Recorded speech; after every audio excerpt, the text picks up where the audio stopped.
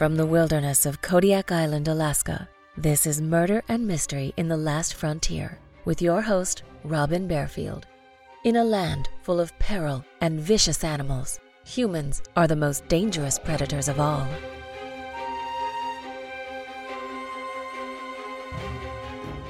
Who brutally raped and murdered James and Ann Benoken in their Juneau apartment in 1982? Nearly 4 decades later, many questions remain unanswered.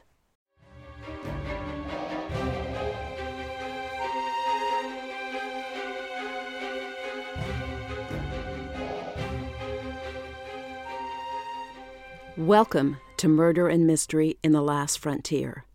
I'm your host, Robin Barefield, and I'm broadcasting from the heart of the Kodiak National Wildlife Refuge on Kodiak Island in Alaska.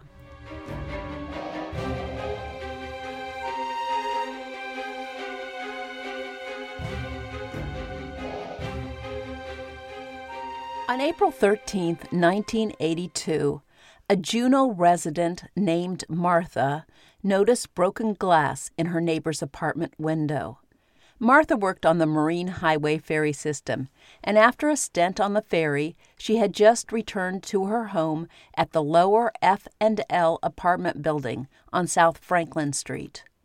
Martha also noted a terrible smell emanating from apartment C, so she called the building manager, Priscilla, and the two women cautiously approached the residence.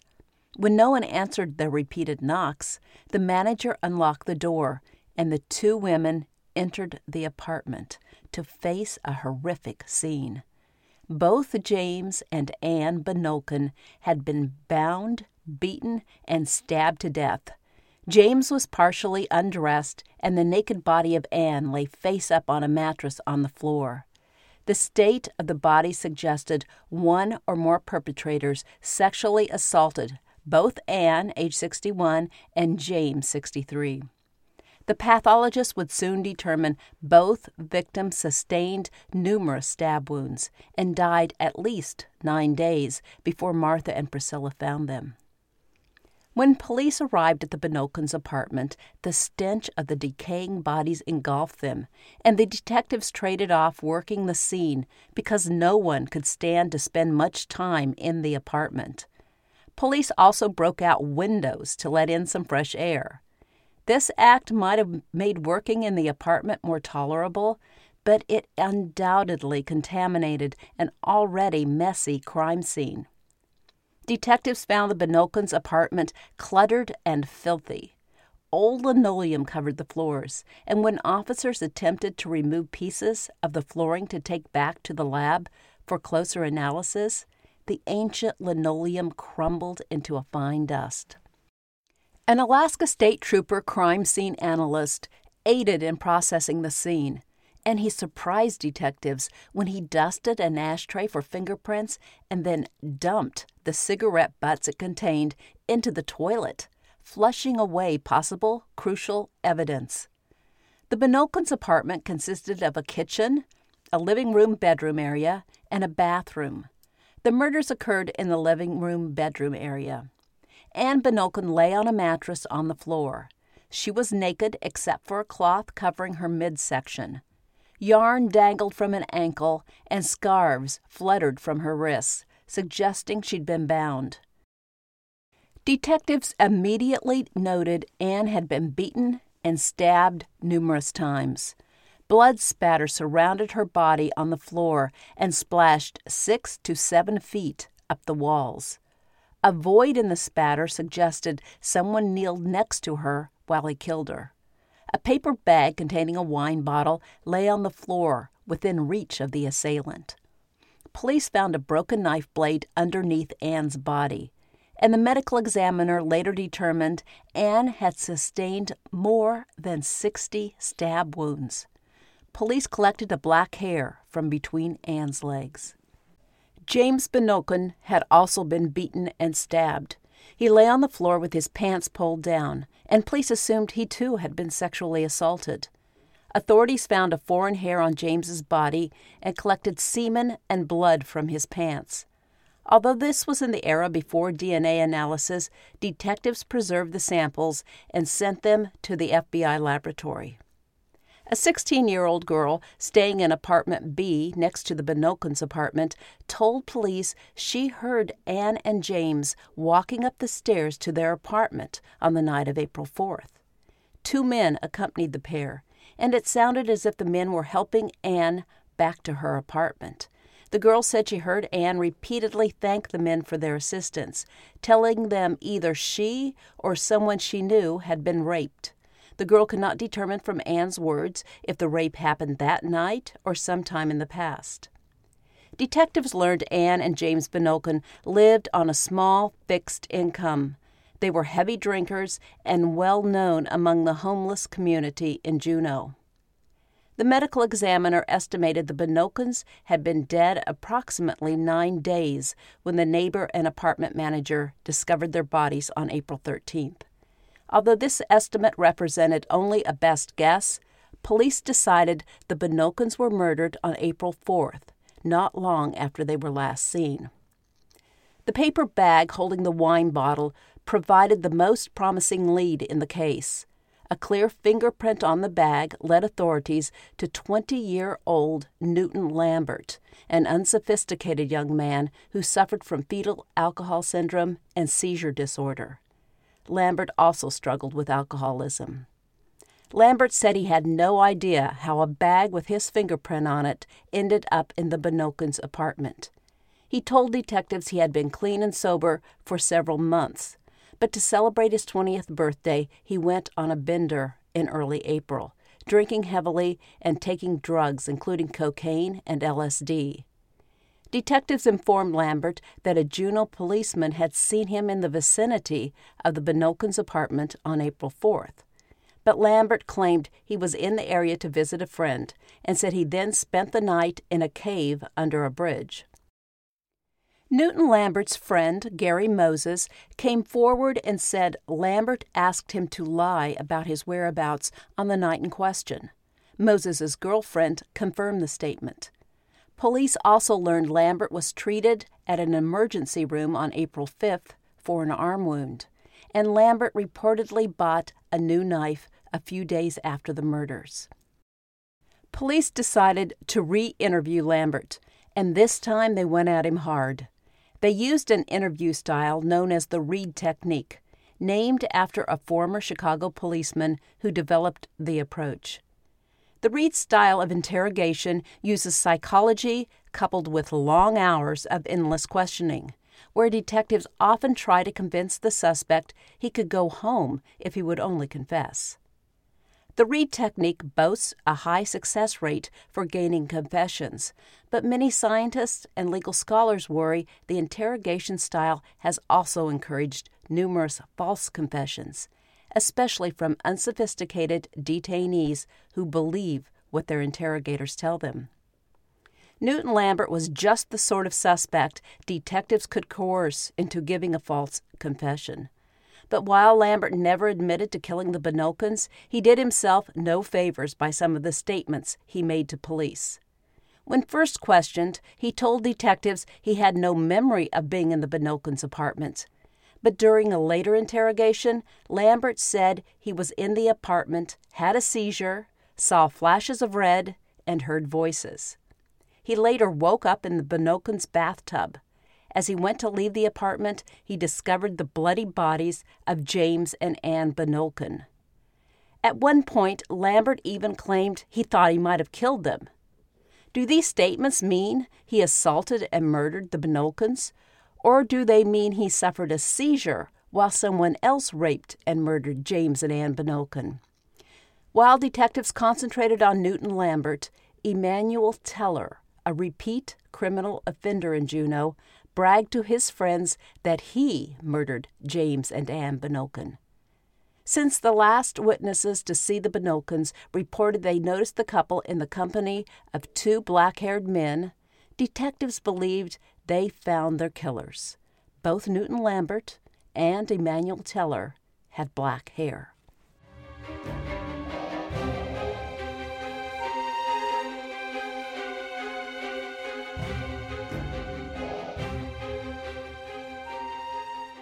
Let me take a short break to thank the folks at the puzzle game app Best Fiends for supporting Murder and Mystery in the Last Frontier. I appreciate you sponsoring my podcast. Sometimes writing true crime gets all too real. I had trouble getting the crime scene at the Bonokins' apartment in this episode out of my head. So I did what I usually do lately when I want to lighten my mood and focus on something other than the brutal acts of a killer. I grabbed my phone and played Best Fiends for 15 minutes. And for those few minutes, I thought about nothing other than collecting leaves and releasing cute little meteor mites from their cages. I'll admit it took me 3 tries, but when I successfully finished the level, I smiled as my Best Fiends cheered. And then I returned to editing this true crime story. Manage the stress or boredom in your life. Best Fiends is a fun game, and you can download it and play it anywhere offline. The game sharpens my mind and lightens my spirit, and I know you'll enjoy it too. Engage your brain with fun puzzles and collect tons of cute characters. Trust me, with over 100 million downloads, this 5-star rated mobile puzzle game is a must-play. Download Best Fiends free on the Apple App Store or Google Play. That's Friends without the R. Best Fiends.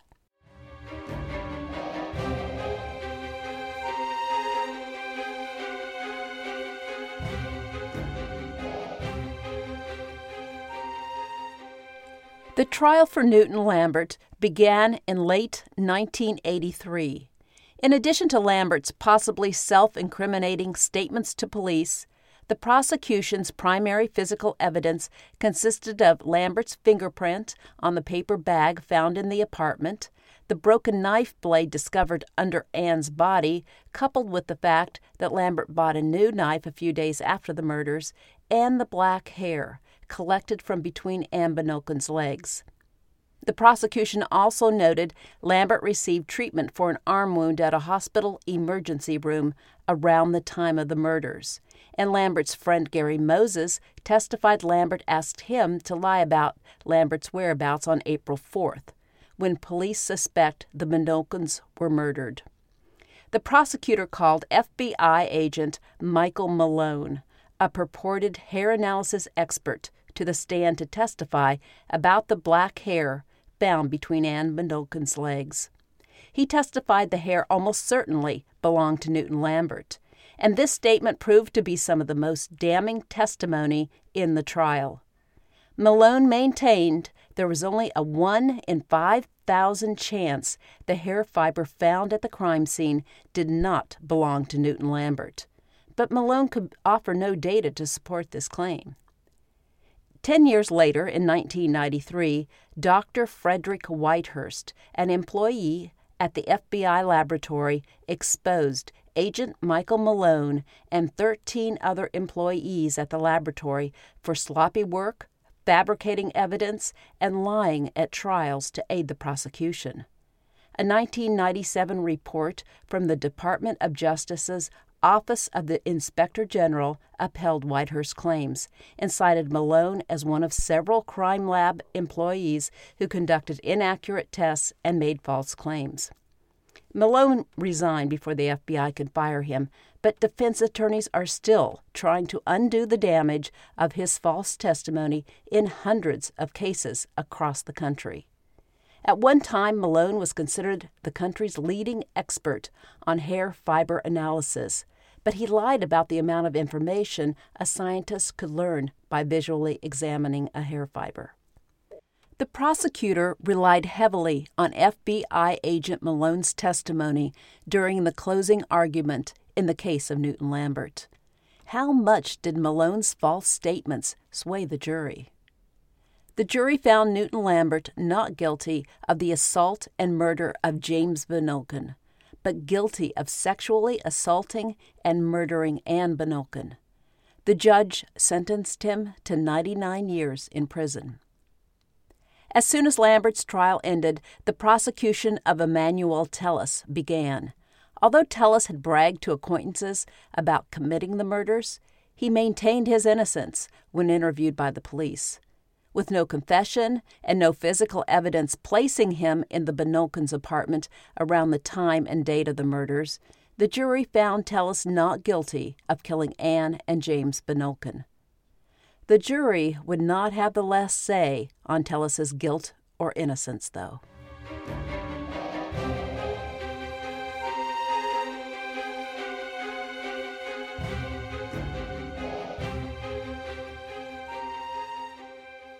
After his acquittal in the Bonokin case, authorities arrested Emmanuel Tellis several times over the next few months, including 3 times for criminal trespass, once for disorderly conduct, and once for assault. All the charges were misdemeanors, but Tellis served 9 months for the assault charge. 2 weeks after Tellis left prison for doing time on the assault charge, he entered the Front Street Cafe in Juneau at 3 a.m. to drink a cup of coffee. 20 minutes later, Victor Johnson, one of Tellis's high school classmates and a former friend, entered the cafe and ordered toast and coffee. After finishing his coffee, Johnson left the restaurant and returned 15 minutes later carrying a rifle. Johnson approached Tellis, and a waitress heard Johnson quietly say to Tellis, "Say your last words before you die." Then he pointed the rifle at Tellis and shot him, killing him instantly. Johnson handed his gun to another cafe patron, sat at the bar, and waited for the police to arrive and arrest him. He offered authorities no reason for murdering Emmanuel Tellis. Those who knew Emmanuel Tellis, including police and prosecutors, predicted Tellis would not live long after the jury acquitted him for the Bonokin murders. The waitress who saw Johnson shoot Tellis said, "A lot of folks down here have known something like this was brewing. There was just no place for Tellis here anymore. Everybody was scared of him, and he wouldn't leave people alone." When later asked if Tellis had confessed to him about killing the Bonokins, Victor Johnson said Tellis did not say anything, but Johnson said he could read the guilt on Tellis's face.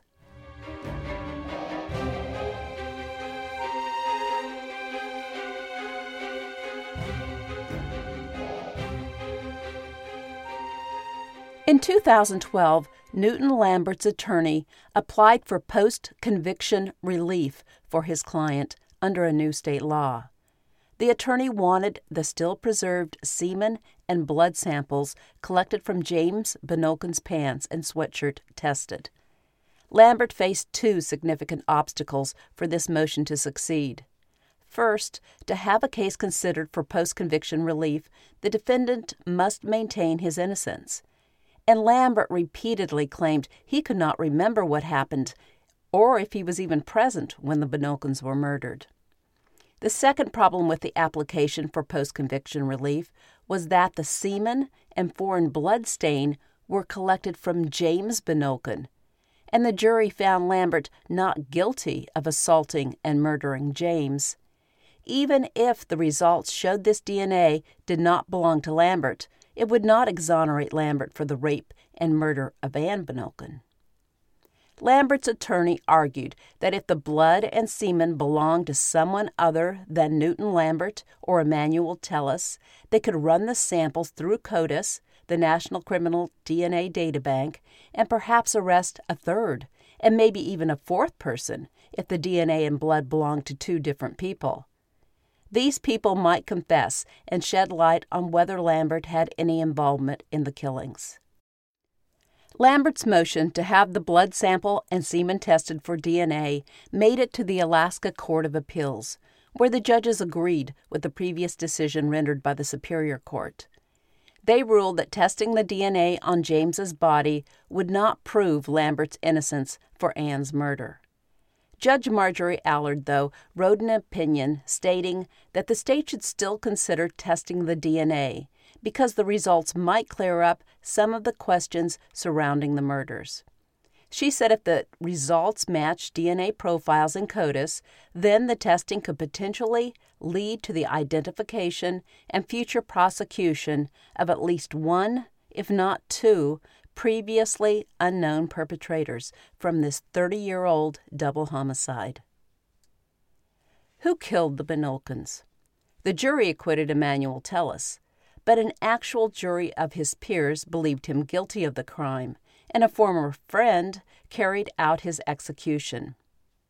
I'm not sure even Newton Lambert knows if he sexually assaulted and brutally murdered James and Ann Bonolkin. He admitted he was drunk and high. Lambert claimed he blacked out and suffered a seizure. He hallucinated, heard voices, and saw flashes of red. He then said he woke up in the Bonolkins' bathtub.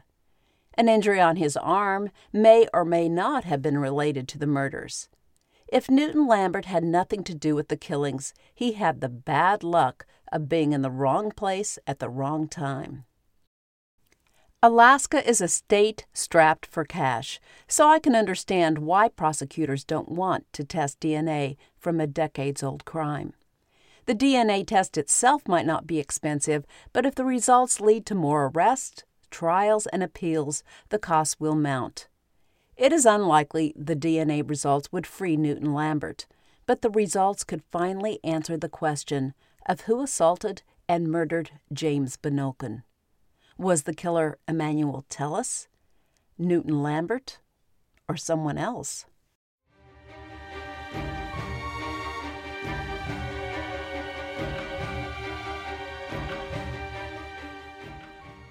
Thank you for listening, and I hope you enjoyed this episode. Thank you to my patrons for your support. Check out the show notes for more information on how you can support this podcast and unlock extra episodes by joining the Last Frontier Club. You can also search for this podcast on Patreon to learn more about the Last Frontier Club. I'll see you soon for the next episode of Murder and Mystery in the Last Frontier.